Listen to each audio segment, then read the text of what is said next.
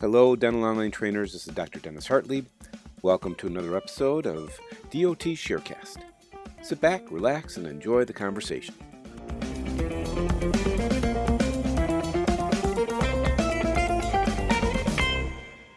Hello, Dental Online trainers. I'm Dr. Dennis Hartlieb, and here I am in my COVID bunker, i.e. my basement, and I want to welcome you to this episode of Dental Online Training's Sharecast.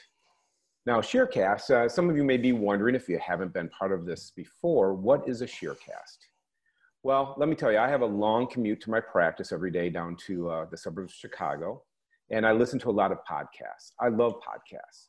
What I like about podcasts, the ones that I listen to, is I want to be informed, but I also want to be entertained.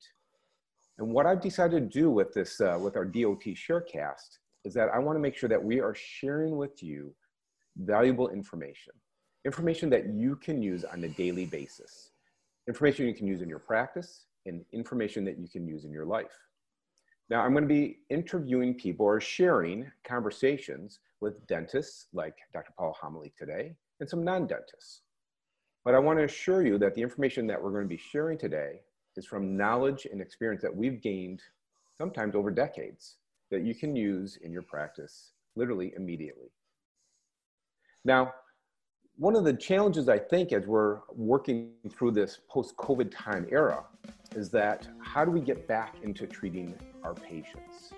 And I'm eager to speak with Paul today because he's going to give us some insights on how we need to think about dentistry in this sort of COVID or post-COVID era.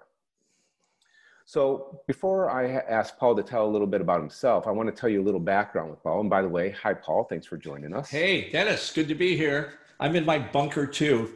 I tell you, people, I think all of us have sort of found our bunkers wherever they are in the house so that we can have a little space that we need. Now, Paul, I remember first seeing you at the Chicago Midwinter meeting several years ago. Many years ago. And I will tell you, when I saw you, literally, I was like, wow, this is a guy who gets it. This is a guy who's practicing dentistry at a high level. And you're going to talk about that, some of your experience. And you got it. You understood what it was like to have to manage our patients, right? Doing high-end dentistry, but also had to manage a practice, had to be a leader for the team, had to work on communication with patients so that they wanted to do the dentistry that you wanted to do for them. I will tell you, Paul, I think that you're one of the few people in dentistry who have that experience, who was a high-end clinician and then has gone in and taught us how to be able to talk to our patients and talk to our team to help them understand what we need to help them with their dentistry. So I want to thank you for sort of going through those battles and now sharing with dentists literally around the world your experiences and how do we get to help the patients that we want to serve. Yeah. So Paul, thank you for joining us today. And I want to, if you would, tell us a little bit about your background. I know you're a Chicago guy and you can even still hear it in your voice. I mean, I know you've been away from Chicago forever, but you still have that Chicago accent. So share with us a little bit about you and your background and how you got into dentistry and all that. Dennis, Chicago is my favorite city. I've been around the world. I've been in a lot of great cities. I live near Scottsdale, Arizona right now, but Chicago, between Memorial Day and Labor Day, Chicago is the place to be. Yeah, that's the truth. Chicago pizza, Portillo's, Italian beef sandwiches, come on. I graduated University of Illinois, downtown Chicago in 1975, went right into the United States Navy, Dennis. One of the best moves I ever made. I went to Cherry Point, North Carolina, the Marine Corps Air Station there. Lou Muldrow was my commanding officer. We had 14 dental officers. He put me in the Department of Oral Surgery. Dr. Mel Davis was the base oral surgeon. He was actually an advanced general dentist who the Navy had trained in oral surgery. And for two years, Dennis, Mel trained me in third molar extractions, and I did hundreds of them. I assisted Mel in the operating room. When I got out of the Navy, I had a real strong experience with dental alveolar surgery, hemostasis, pain control, access, all of that stuff. I opened my first practice in a little country town called Spruce Pine, North Carolina, up in the Blue Ridge Mountains. I immediately enrolled in the LD Pankey Institute. I also enrolled in the Dawson Academy. Gave me a real sound foundation of occlusion. In 1979, actually, let me back up a year. In 1978, I placed my first dental implant. That's crazy. Yeah, that's great. Yeah, but when you think about it, hey, I had 2 years of surgical training, right? Taking out impacted third molar, horizontal full bone impaction is a heck of a lot more difficult than placing a dental implant.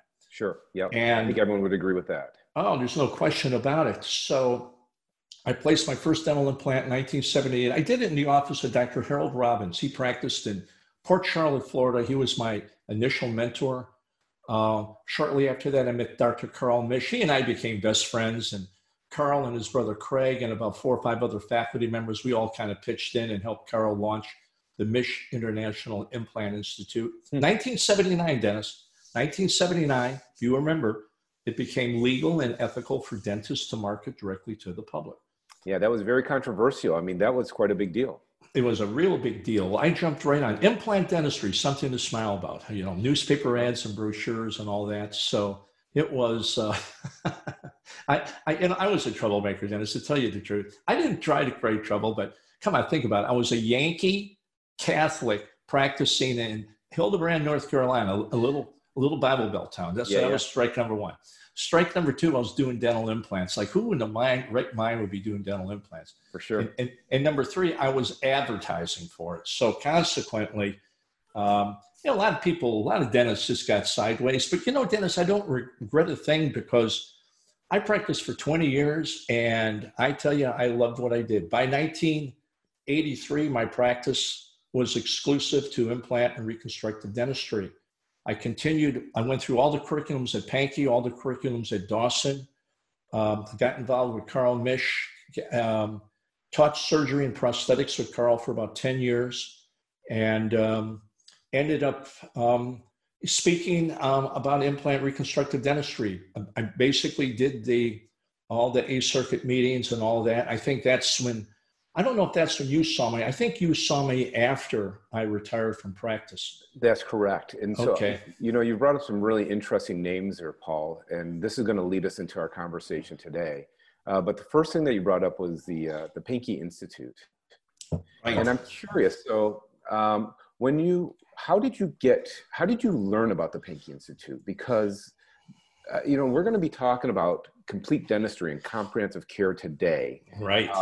So you got your feet into that immediately when you got out of the Navy. How did you know about that?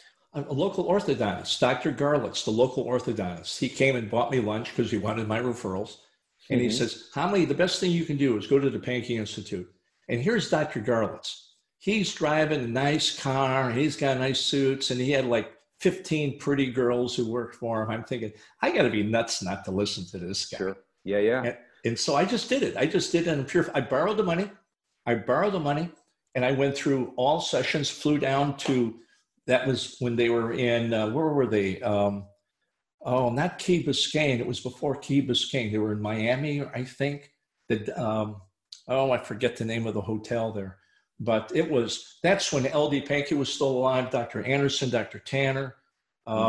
Fantastic. And they really, you know how it is, Dennis, you go there and they just open your eyes to things. And I came back and I did study models, face bows. I bought a GE Panelips X-ray. It was like the highest tech thing. I had dentists come to my office just to look at the Panelips X-ray. Wow, how fun. So it was terrific. 1995, 20 years after I started practice dentist. By now I had moved to Charlotte, North Carolina, built a 4,500 square foot facility. I built a commercial dental laboratory. I was teaching other dentists how to market their practice. Making good money, Dennis. I'm telling you, it was good. And I woke up one day in my right eye, the lateral rectus muscle had ruptured. I always crossed eyes from birth. Even now, when I take off my glasses, my right eye is still a little lazy. Yeah, you can see that. Yeah, I've had 7 eye surgeries. A couple surgeries here, LASIK, that kind of thing. And my eye surgeon said, well, we can correct the cross, but if you continue practicing dentistry, it's going to cross again, and I won't be able to fix it a second time. So I was 45 years old at the time, Dennis, 20 years into practice, big house, lake house, bunch of cars, two kids in college, and poof, scorched earth. Mm. Well, I applied for disability insurance. Guess what? It Yeah. was a pre-existing condition. Sure. Yep. So I went from Hollywood to zero. I sold my practice, sold my building, sold my equipment, and put my tail between my legs and kind of scooted. And I rented a little office space, two room office space. Took my receptionist with me, and I started a company called Homily Communications. So, Paul, when you were practicing dentistry and Yes. you were having success, patients were committing to treatment. Yes. So, a lot of that I would have to imagine as you were going through the Pankey courses and stuff like that, and you were learning about comprehensive dentistry. That sort of gave you the idea, I would imagine, because I think for most dentists in dental school, we're all about the little bits and pieces, right? How do you fix a tooth? How do That's right. just to sort of, and teaching up at Marquette for all the years that I have, this has been one of the biggest challenges is helping young dentists. And problem that I had was see complete dentistry, right? Sure. And so very often, and what I find with my young dentists is they want to go in and they want to fix a tooth. They want to solve a problem. And I think probably what you were able to do was see the big picture and then be able to communicate that to the patient to help them understand the big picture and then work from there to get the ideal treatment over time, over what the patient experienced. Is that accurate? Oh, that's absolutely accurate. I think it makes a lot of sense for young dentists to stay within their technical comfort zones. And if it's Sure. treating one tooth at a time, that's fine. But that's no way to live. Give yourself some time to build up your hand speed, to build up your ability to work with a chairside assistant, to kind of get the feel of the flow, the financial aspects and the management aspects of the office. It's kind of tough, Dennis, to earn and learn at the same time. And That's a great statement. That's a great way to put it. Yeah, it's true. And so young dentists, you need to kind of take it a step at a time, to tell you the truth. But I'm telling you, after a couple of years, maybe 2 years of grinding, and that's what I call it, just grinding, fixing one tooth at a time. It's time. That's why I love the digital online training, Dennis. That's why when you and I started talking about this, I jumped right in because see, what you're doing is that you're helping dentists, young dentists and mid-career dentists, go from that single tooth to think more in terms of complete dentistry. And it's that evolution from tooth dentistry to complete dentistry is certainly facilitated by what you're teaching, with your technical training. But when you go from tooth dentistry to complete dentistry, that's when your behavioral skills, that's when your verbal skills really kick in. Because Right. the greater the complexity of care that dentists seek to treat, the greater the demand on their leadership and their verbal skills, Dennis. They have to go together. So today's title for our program is called Case Acceptance for Complete Dentistry During the COVID-19 Era.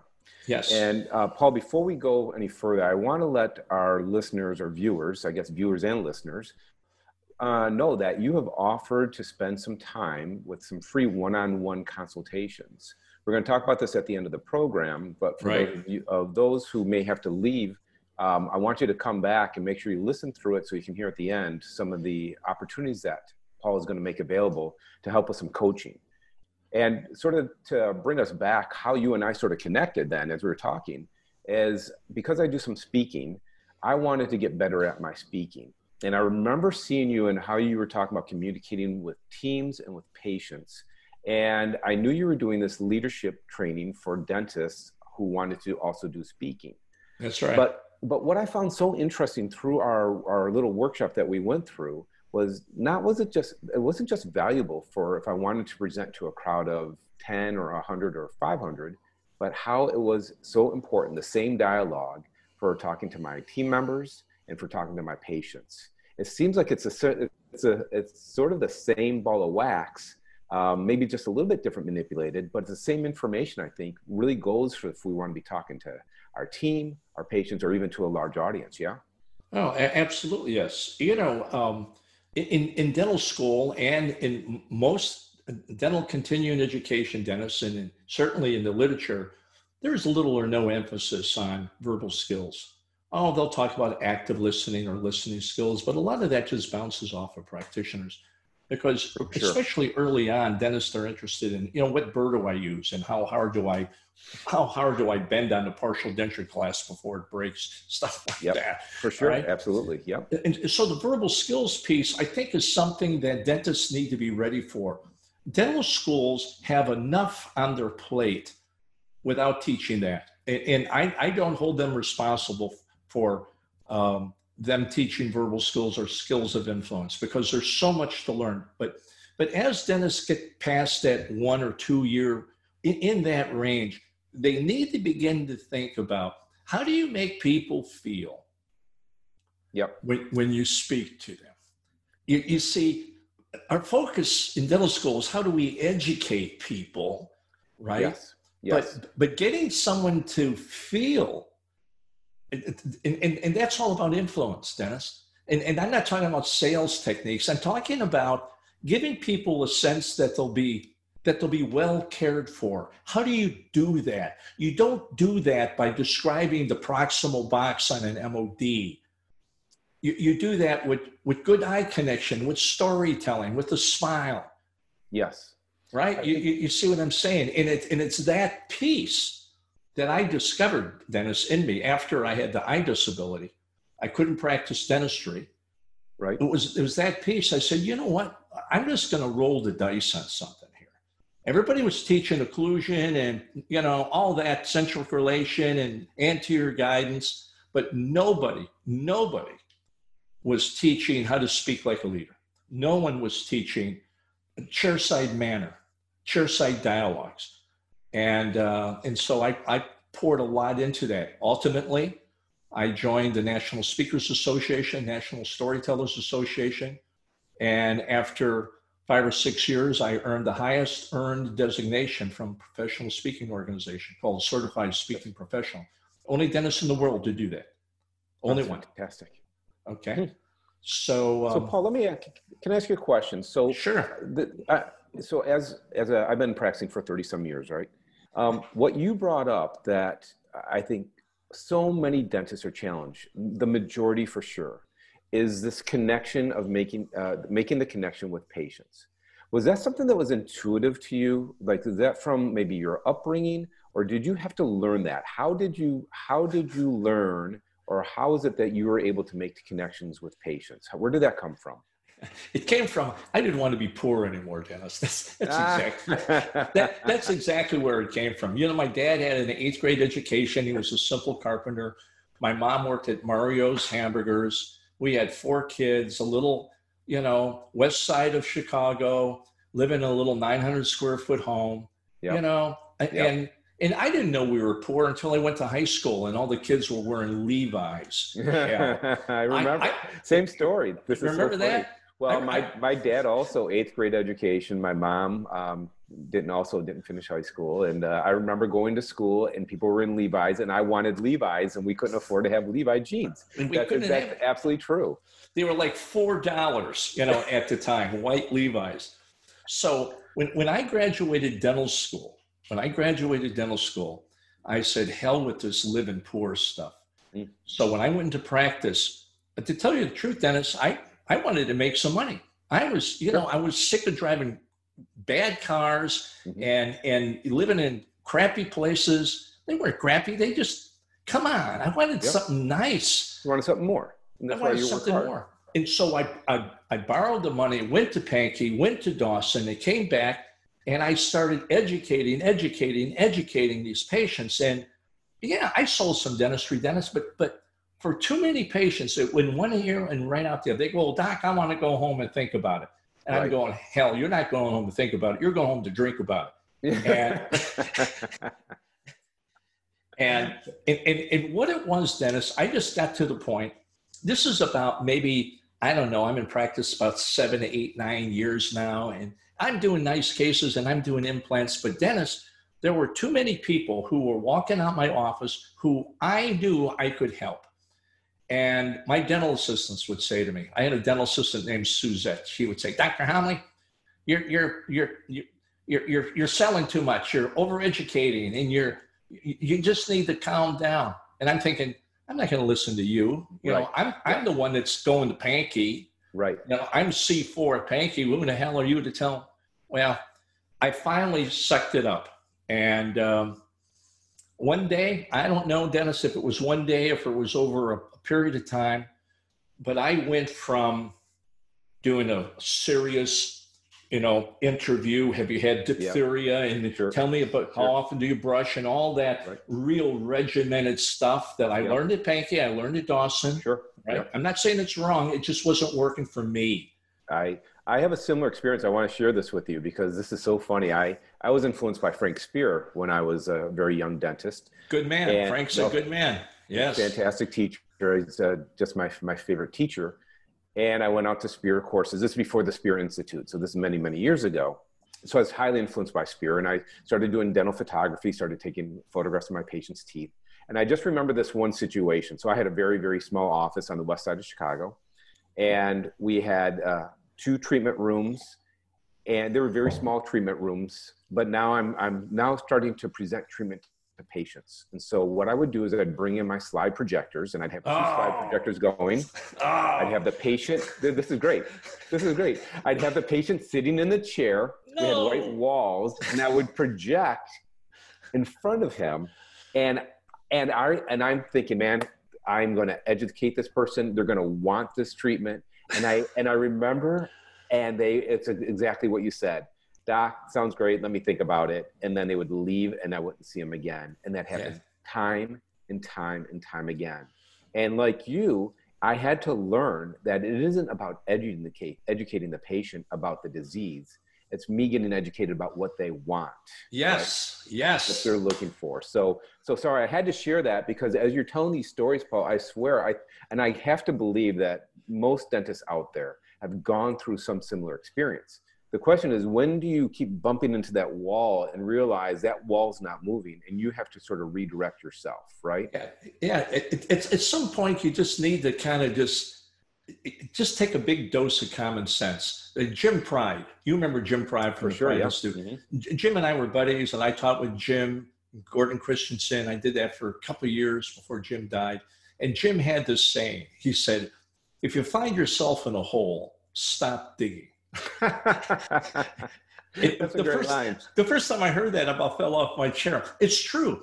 And let's go right to this concept of complete dentistry. There is a lot of really well-educated dentists now, far more dentists than when you and I were young. No doubt about it. Because now we got multiple international teaching institutes, plus we got online training. Technical information is abundant now. It wasn't like that back in the late 70s and early 80s. You had to be a real gunner in order to really get the information. You had to grovel to get it, right? You get on airplanes and all that. And I can't tell you how many times I've talked to Pankey graduates, Dawson graduates, Frank Spears graduates, LVI graduates. I would talk to them, and they got all the AAA equipment, and they're broke or close to broke. Or maybe they're not financially broke, but they're spiritually depleted because they've tried their best to provide complete care, but it just didn't work. And the problem was, and it took me a few years to figure this one out. The problem is they were presenting care like they were taught by the gurus. You see, LD, most of his practice was treating other dentists. Same thing with Frank Spear. Same thing with John Coyce. And I love these guys. Same thing with Peter Dawson. And Peter Dawson built this international reputation. And hell, some woman from Brazil would get on a jet and fly to St. Petersburg. Well, hell, that woman's ready for care. She's expected. At the time, I couldn't get the lady from across the street. Oh, for sure. I completely agree and empathize with that. I totally agree. So I at one point said, you know what? It works for them. It isn't working in my little town in Hildebrand, North Carolina. I'm just going to change something. So here's what I did, Dennis. I stopped trying to educate people. I I stopped trying to impress everybody with how much I knew. And I took time to understand why they wanted their teeth fixed and how it had to fit into their life. Hmm. And how novel. How novel. How novel. Now you look at it and say, oh, that's really genius. Back then it was, nobody was teaching. And I didn't want to be poor anymore. Well, Paul, I don't think a lot of people are teaching that. I think that most dentists are still trained to educate the patient, right? That's right. Still using dental vernacular, right? Talking about papilla, talking about sulcus depth, right? Oh. I mean, I think as much coaching as we do, I think there's still so many people, so many dentists out there that are still trying to educate their patient into doing treatment. You know, Dennis, what was your resources? How did you learn to do this? Well, you know, part of it is that, you know, while I was really in my sweet spot in my career, I was also developing my leadership capabilities. I had joined the National Speakers Association. Oh. I was an alumni of the Center for Creative Leadership in Greensboro, North Carolina. And as I would get outside of dentistry and I would listen to other people, I realized that educating someone and influencing someone are completely two different things. See, in dental school, Dennis, I learned, and you learned it too, that if you educate someone, that's the same as influence. Patient education. Who could argue with patient education? Well, I can. Can you give us an example of like what's the difference between educating and influencing? Give us an example of the difference. Yeah, the difference would be, okay, Dennis, you're my new patient. Okay, let me do a typical new patient the way I used to do it. Many dentists do it now. Well, Dennis, now that I'm looking at your x-rays, you've got, I can see that you've got what we call periodontal pocketing. When the hygienist was doing your exam, she called out those numbers. You remember hearing 4, 5, 6. Well, any number over 2 means that you've got inflammatory degenerative processes. Paul, I'm already falling asleep. Right. All right, now this is the way that I would do it now. I would say, Dennis, you know, I understand that you're not happy with the appearance of your front teeth, but before we start talking about how to fix it, tell me, you know, it's been a while since you've been to the dentist. What makes having your front teeth look better? What's going on now that makes that important for you? Wow, what a whole different mindset, right? You're bringing the patient into the conversation. You want to learn from the patient. Absolutely. And the patient would say, well, you know, and you'll catch a patient by surprise when you do that. Dennis. Yeah. The patient says, well, it's my daughter. She's getting married and she's our only daughter and we're all excited about it. So as soon as she starts talking about her daughter, you know what I do? I start talking about my daughter. Oh, my daughter got married too, you know?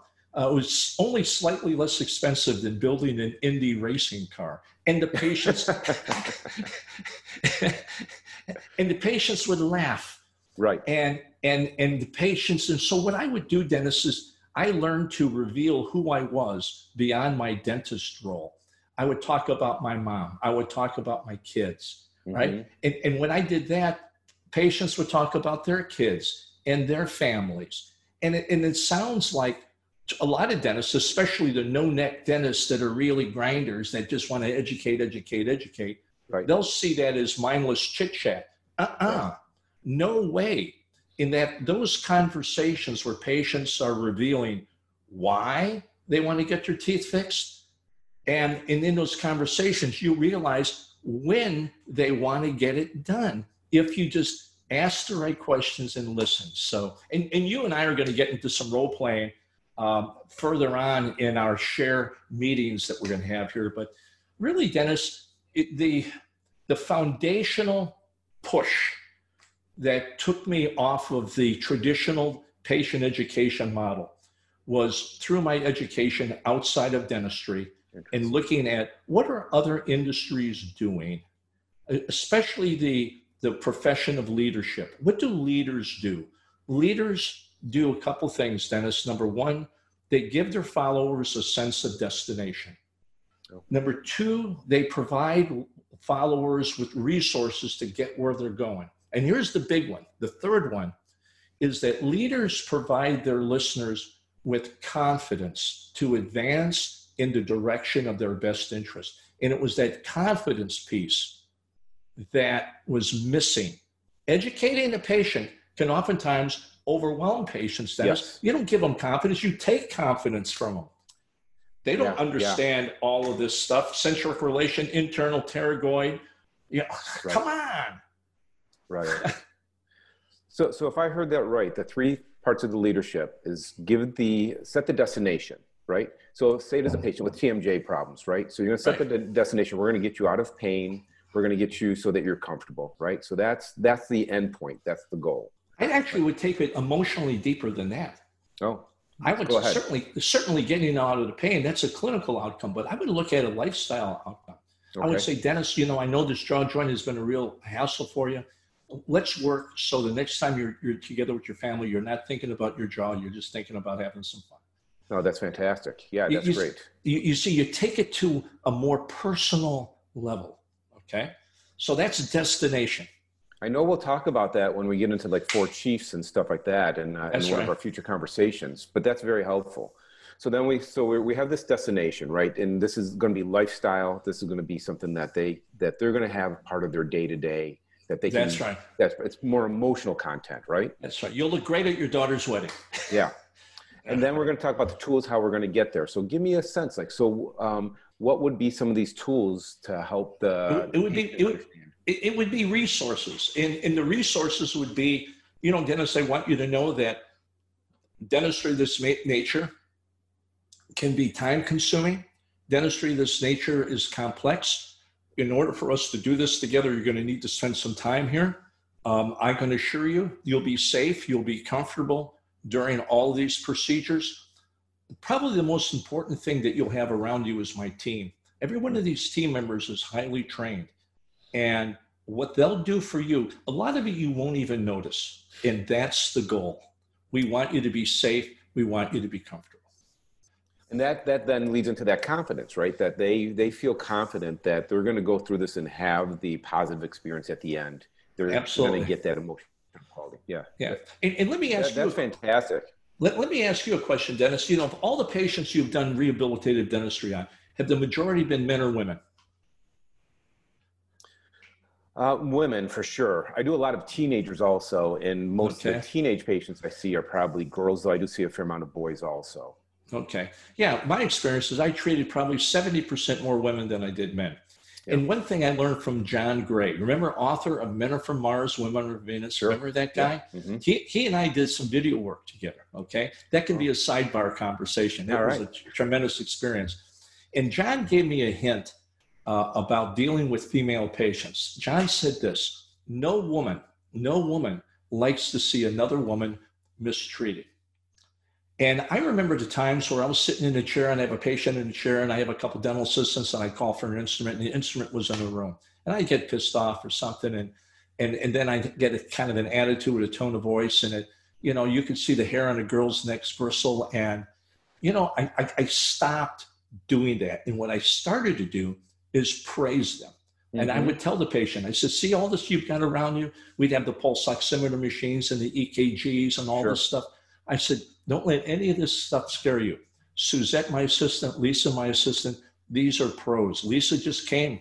She was a surgical assistant at the hospital. She's done heart surgery. Certainly she can help you. Oh, that's fantastic. So I learned to brag on my team. Absolutely. Yep. I don't think enough dentists realize, as part of being a leader in the team is to build up those around you, right? And I think this is so critical for having the patients see that we are a team, and we need everyone on that team to partner with us to be able to bring great results to our patients. That's really great that you share that. Absolutely, yeah. And young dentists have a hard time doing that because they're still struggling with their own identity, especially young women dentists. Young women dentists, hey, don't get me wrong, I love them, I do, but there's some serious confidence issues. It's almost like too many of them want to kind of compete in a man's world type of thing. And a young female dentist oftentimes can be mistaken for a chairside assistant. For sure, yep, or a hygienist. So for a hygienist, it's even more important for them to be able to speak with confidence, to make good eye connection, to be able to tell stories, to be able to listen and understand. And women are natural at collaboration. They're natural. Yep. So, all right, good. So I have a question, Paul. So sort of deviating a little bit. Okay. I've been in some of your presentations, and one of the things that you do that's really cool is you have an app, and you'll ask dentist questions during the presentation. And Right. I know that you have you've gotten data and some metrics on how many dentists actually present comprehensive care or complex, or not complex, but comprehensive care, complete care. Complete care. Yeah. Right. And because I think this is especially, and you can talk about this related to COVID right now. Tell me what you find about about dentists presenting comprehensive care. And then tell me about maybe why they aren't doing it. And then let's talk about how they can start doing that better. Okay. Yeah. The app you mentioned, when I would do live lectures, I would have an app and I could ask the audience questions and they would respond on their smartphone. And the outcome of their answers would appear on the screen in terms of bar graphs and percentages. Right. And I would ask questions about, different things. But one of the questions, Dennis, that I would ask is, how many of you are reluctant to offer complete care out of fear of overwhelming patients or losing them from sticker shock? Mm-hmm. Over 70%. Dennis, I'm talking about a decade worth of polls, thousands of dentists, over 70% admit. And that's a key word, admit. Admit that they're not offering complete care out of fear of overwhelming patients. That's an education thing, Dennis. Okay? Yep. The fear of overwhelming patients or losing them from sticker shock. So they find themselves in this really uncomfortable dilemma. If they offer complete care and it blows the patient out of the water, what's the patient going to do? They're going to leave forever. Plus, they'll tell all their friends what a jerk the dentist is. Yes. If they don't offer complete care, fundamentally, they're violating dental ethics and practicing below the standard of care. Would you agree with that, Dennis? I do agree, yes. And so it's kind of they're damned if they do and they're damned if they don't. Right. And so the fact is that clearly most dentists don't offer complete care. And let me make a distinction here. Complete care does not necessarily mean complex care. Complete care for a young patient might be a cleaning and a couple fillings. Right. That's complete, Mm-hmm. right? Complex for another patient might be sagittal split osteotomy, bone grafts, implants, and the whole 9 yards. Right. And so complete care, and the definition, it's the oldest definition in the world. Complete care is the minimum amount of dentistry required to restore patients to optimal function, comfort, aesthetics, phonetics, and in the last 10 years, airway. Yeah. Right. True. Yes. And so that definition then becomes situational based on the patient's condition. So some patients' complete care is very simple, some it's very complex, but it's that complex care patient that would benefit most from complete care. And so that's especially in the last 10 years, Dennis, where we've got, come on. I think about guided surgeries, 3D imaging. My For God, sure. we were working with x-rays that we were developing in dip tanks. Sure. And holding them up to the windows to try to find the mandibular nerve before we would drill into the bone. Now, yes. You remember that? Now you have navigation. Now you have computer navigation. You get navigation. And I would be, when I practiced in Charlotte, I did a lot of work with the Sirona Corporation, and I'm in their showroom and I'm on their 3D image, and I'm taking implants and I'm clicking and I'm dragging them into the 3D images. I'm thinking, oh my God, if I had this, if I had that. Yeah. Anyway. Yeah. So when you're talking about complete care, for me, a big turning point for me when I was struggling with this issue that we're talking about now, when I was a younger dentist, I wanted the patient to have the treatment more than the patient wanted to have the treatment. and for some reason, a switch just turned on me, and all of a sudden I started saying, I can't want it more than the patient. Right. And that really turned for me, and then that made it more open for me. I became more open to sharing with the patient without judgment, without having to worry if they decided not to do the treatment that we were recommending to be comprehensive in our care, right? Because ultimately and I tell the patients today, I say, look, this is your mouth, this is your money, right? This is your experience. You tell me, we're going to share with you what we are seeing, and then you'll help us determine what's going to be right for you.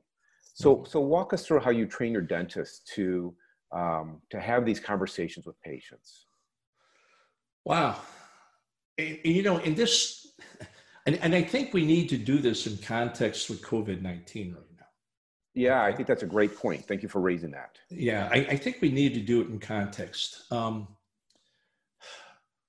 Let me kind of take you through kind of a thought process here. Number one, and we've already stated this, most dentists aren't recommending complete care. 70% plus aren't. And the issues are patient overwhelm. The issue is losing patients from sticker shock. Plus dentists, and here's the big third one. The big third reason why dentists don't offer complete care is they don't know what to tell patients. They don't know what to say to patients when the patient says no. Right. Yes. You know, I'd agree with that. Yeah, when the patient says no, you see, if the doctor uses patient education as the influencing tool, educate, show the slides, go through the whole thing. Doc says, so what do you think? Patient says, well, I'm doc, I want to go home and think about it. So if the only tool of influence is educate, then the temptation would be to educate more. Yeah, well, Dennis, you don't understand. It's really important that you do this. And so you just kind of beating the same drum.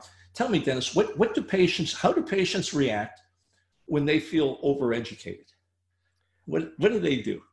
You know, I think there's a couple of different ways. One, they can get angry, right? They can start getting mad because, like, I've already heard it. You've already told that to me, right? I'm not stupid, right? That's right. And then the other is that they'll just shut down and they'll just sort of like nod, and they'll be thinking about what they need to get done later on in the day, and they just sort of nod and pretend that they're actually involved in the conversation. Right. They stop listening. What happens is the outcome is that oftentimes educating patients who aren't ready for care, I'm talking about overeducating them now. Yep. Mm-hmm. Overeducating patients who aren't ready for care ultimately feels like sales pressure, doesn't it, Dennis? It absolutely does. Absolutely. Yeah. So what if the dentist doesn't use education to motivate their patients? What you know, in the last 25 years, we've had more than our share of salespeople that come in and out of dentistry. They never sold 10 cents worth of dentistry in their life, Dennis. And they come in and they're the big sales pro, and they're going to tell us how to sell dentistry. I can't stand these people.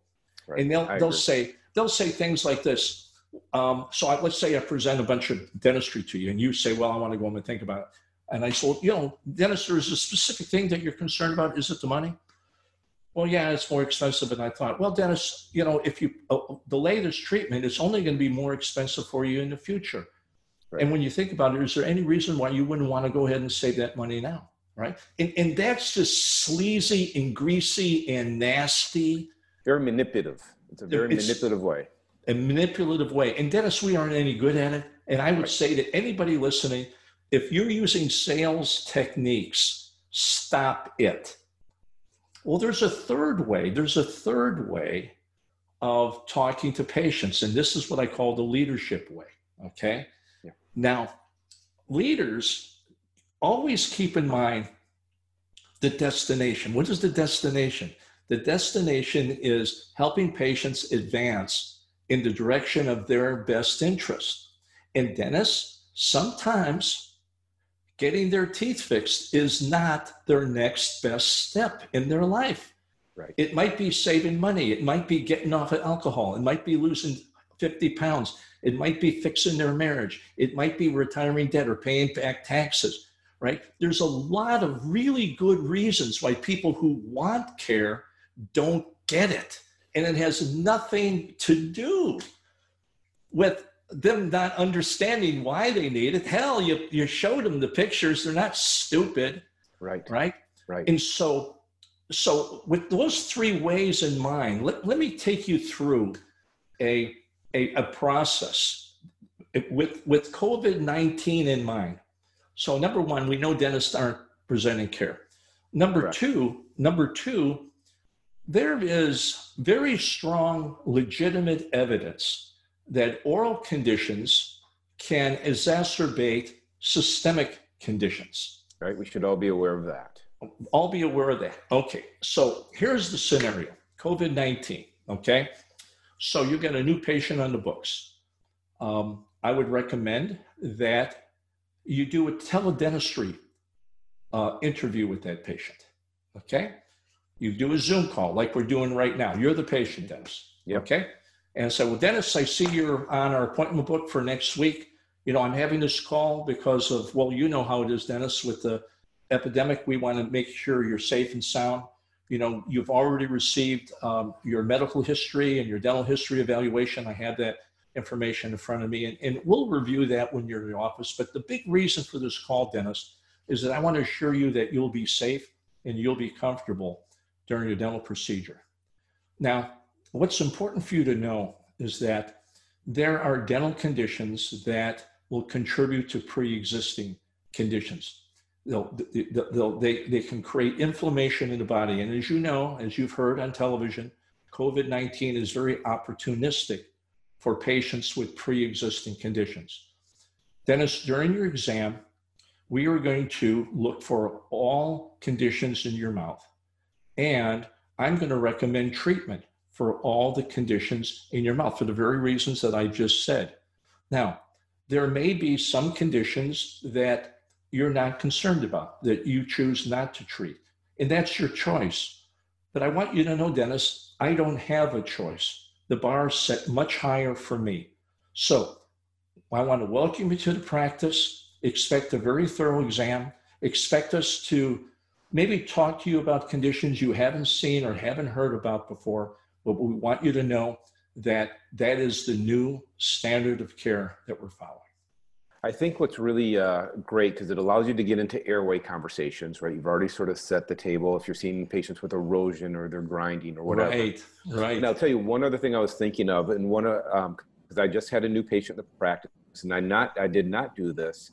And one of the challenges, the first time I'm meeting my new patient, I have my mask on, and they can't see my face. That's right. And I think that would be something additional to that I will use, because I'm going to start using this. I have someone on the book I know on Tuesday. Right. But I will also say, I want you to see my face, because as now with our COVID era, I'm not allowed to take off my mask.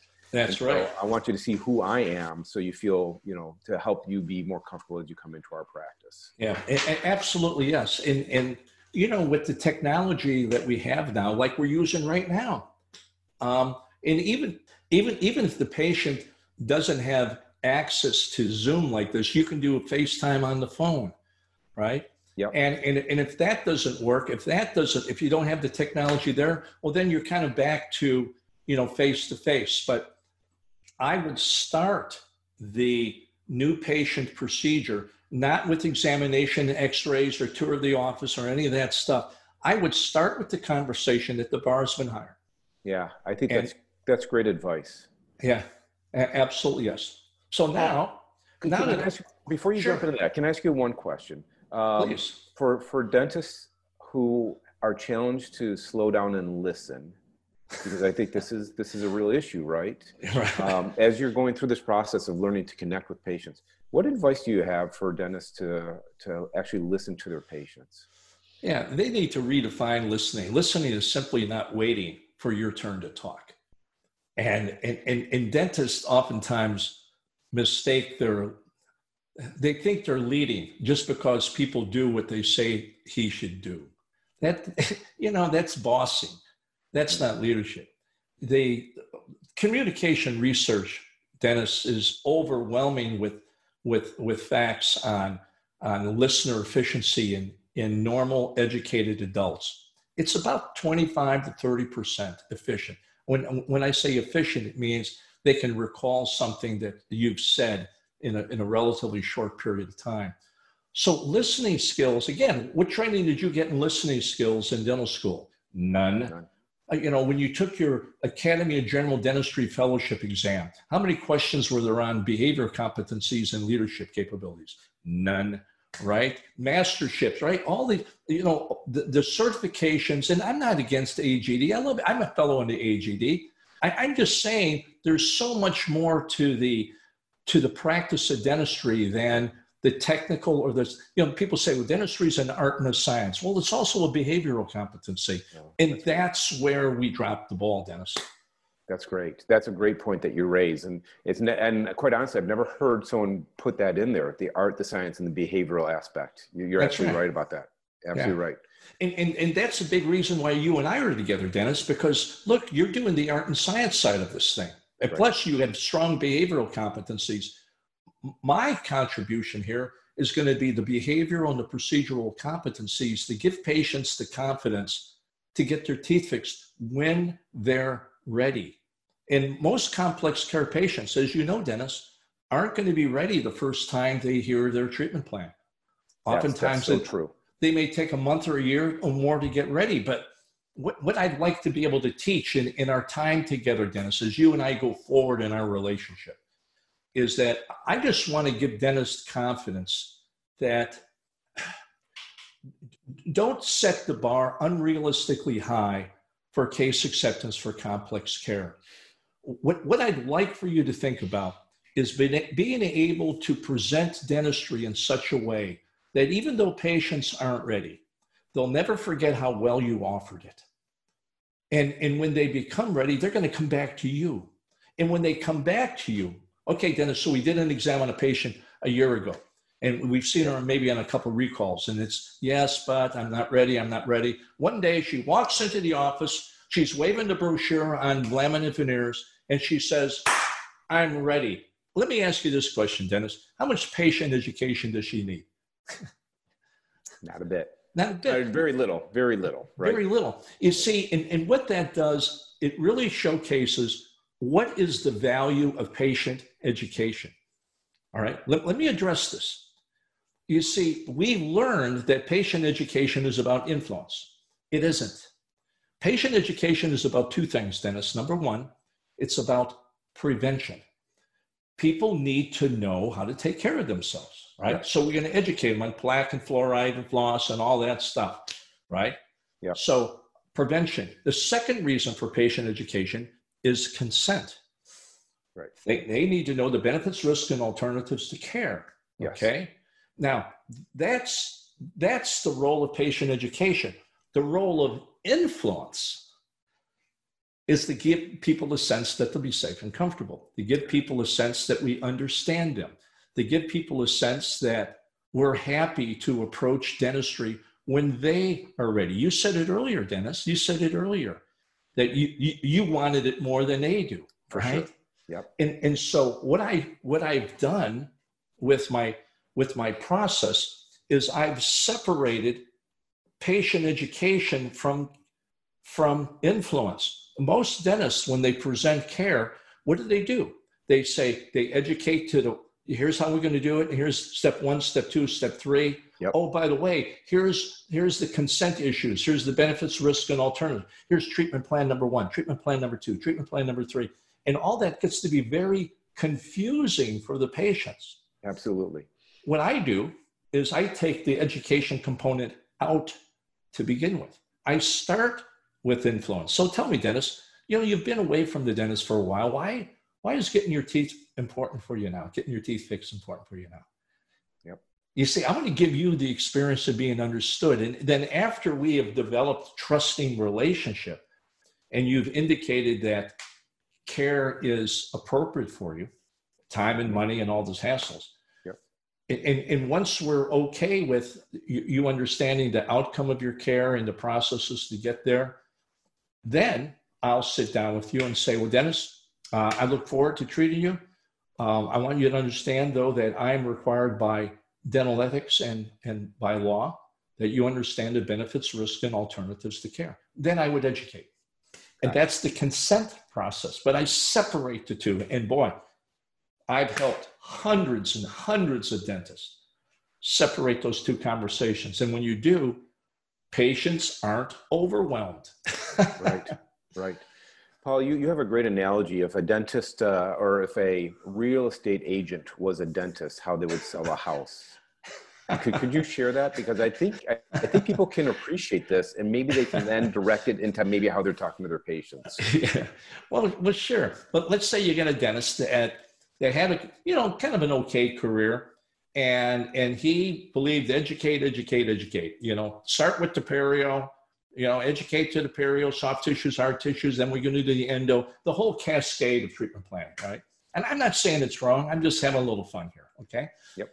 And so so the dentist had that kind of okay career. He leaves dentistry and starts selling real estate. Yep. Now he's a realtor, but he's going to sell homes the way he sold dentistry, okay? Right. So here you come, you and your honey. You come in, you sit down with a realtor, and your wife's all excited, Dennis. And she says, oh, you know, we're ready to buy a house. We really like that neighborhood over by the lake. It's close to where my husband works, and our children want to go to, and he stops. She goes, time out, wait. Don't be talking about neighborhoods and playgrounds. No. What you need to understand is that the most important thing about your house is the foundation of the house. Now, there's 3 different types of foundations. There's cement slab, 4-foot crawl space, and full basement. There's 2 different types of full basements, poured concrete or cement block. There's 6 different types of cement blocks and 3 different types of cement block joints. This is a photomicrograph of a cement block joint. Now, this is perfect. Now, before we build your house, I'm going to want you to meet with my bricklayer and to make sure that you know how to keep your bricks clean before we build the house. How's that sound? So this is so true. And anyone who's been practicing dentistry, my goodness, if you can't see that in yourself, then you're fortunate, because I absolutely remember me talking to patients like that. And unfortunately, it still happens. Sometimes I fall into that. And it's easy to. Absolutely. We want to educate. Yeah, absolutely. Yeah. Yes. That's a great analogy, and I loved you sharing that, because I think about that all the time, and that does help me sort of pull back if I feel like I'm starting to educate the patient instead of. And so, how do the real pro realtors do it? Dennis, you come in with your honey, say we want to buy a house. Terrific. So tell me, where do your kids go to school now? Right? Tell me about the neighborhoods. You know, give me a sense of price range. You see, what they do is they talk about everything except the house. They talk about budget. They talk about lifestyle. They talk about family. They talk about life events. Dentists, we can do exactly the same thing. Exactly. Yeah. What we're doing is that we're not trying to sell the house. What we're trying to do is understand everything around the house. What is the budget? When is a good time? I'll say this to a patient after an exam, and after I sense a good connection between us, Dennis, I would say, you know, Dennis, I feel really good about helping you getting more confident at work. I know that your work is important to you and you're spending more time in front of audiences. But let me tell you, work like this, dentistry like this, is surprisingly expensive, surprisingly time consuming. I know I can help you. When I'm not so sure about dentists is whether this is the right time for you. Do you have the time? Do you have the budget?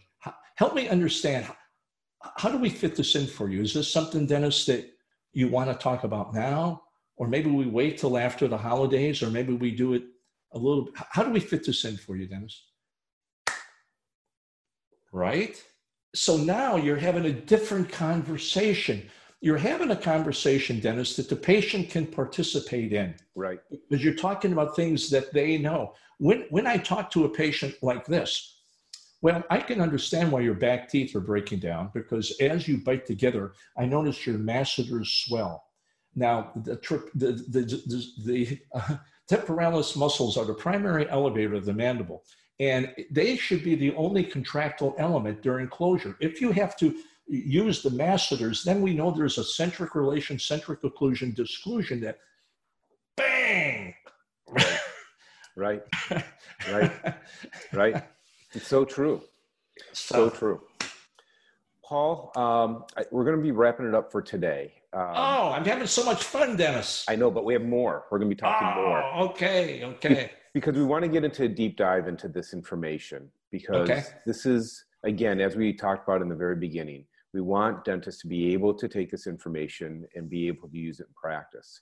I think that what you've shared with us, look, this is so valuable for me. I've heard this from you several times, and when I still hear it, when I hear it again and again, it's still empowering for me about how I need to talk with my patients and even my teammates. So I can't thank you enough. It's the way you are able to share the information it gives us confidence. Like you talked about the three parts of the leadership, and the last part is getting that confidence piece. Yes. Yeah, and I think as you share this information, without question, I feel more confident as I'm going to be going back into the practice next week, just by hearing these things that you've shared with us. So I can't thank you enough. I think this is really invaluable, and I know that our listeners or watchers are going to really get tons and tons of critical information from this. So I'm really, really appreciative. Well, Dennis, Chicago is my hometown, and I got a lot of golf buddies that are still there. Okay. Mm-hmm. And let me make you a little promise here. After this coronavirus thing blows over or goes away, or when I feel safe on getting an airplane, because I'm going to be going back. I'm due to go back for a golf trip with my buddies up to Lake Geneva, second weekend in September. Okay. All right. If the coast is clear, Dennis, I'll swing by your office. I'll bring my scrubs. Fantastic. I'll bring my scrubs, and we'll have some fun together. Well, and maybe I'll go meet you in Lake Geneva because that's not so far. So that's great. That's fun. Paul, before we go, you're very generous in offering some time for the Dental Online trainers to have a little one-on-one with you. Yes. And I will tell you this, I've had one-on-one conversations with Paul. He's helped me. He's been doing some coaching for me. So Paul, tell us about how our Dental Online trainers can reach out to you and sort of a little bit of what that would look like. Well, Dennis, when you and I decided to partner up here, okay, I wanted to pull my weight. And I know I'm new to Dental Online training right now. And I want to, it's like a grand opening. I want to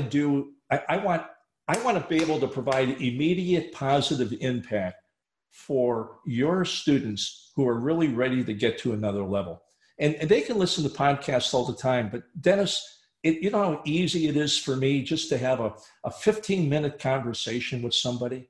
And so, we've talked to some of the people that are in your backstage about putting stuff together. So I'm going to offer a no fee, no consultation, no fee. This is free. We're going to give you access to my calendar, and you can make a 15-minute phone appointment with me. And, and just be prepared when you make the call. All right. Don't tell me your life story because we only got 15 minutes. You got 15 minutes. So have something specific in mind. And again, I'm doing this out of a courtesy of getting a jump start into digital online training. Now, if you call me every day, that's a different story. Okay. Sure. Don't call me every day. But I'm happy to do that, Dennis. And I think what will be interesting is that I'll keep track of these phone calls, and I'll kind of create a log as far as what are the most commonly asked questions. And then maybe, fantastic. Dennis, you and I can kind of ping pong them back and forth. That sounds great. We'll put a link on there on the website. I'll have my IT guys get that going. So then anyone who's listening, they can just go to that link, and then they can do some scheduling with Paul and have a little one-on-one session. And just be ready to start talking, Paul. I know you're someone who gets right at it. And so have your question ready and have Paul be ready to give you a helping hand. Have it ready. And if it gets to the point, Dennis, where I've got 100 calls a week, well, then we're going to change things. We'll figure something else out. We'll figure something else out. But let's get off to a good start. Absolutely. Well, Paul, I want to close and say thank you very much for our listeners. Our next meeting with Paul is going to be about case acceptance skills for the newer or less experienced dentist. Yes. Then the third meeting will be about for those dentists who are, say, more mid-career or more experienced, because as we've talked about, the mistakes that I made as a younger dentist, now I'm making sort of different mistakes as a mid-career or maybe later career dentist. But I think everyone will find the information that we're going to be talking about the new dentist and the communication skills and the case acceptance skills. They're going to find this incredibly valuable. So tune in with us at the next meeting. Paul, I can't thank you enough for being with us on our Sharecast, and look forward to our next presentation together. You bet, Dennis. Bye now. Thanks now.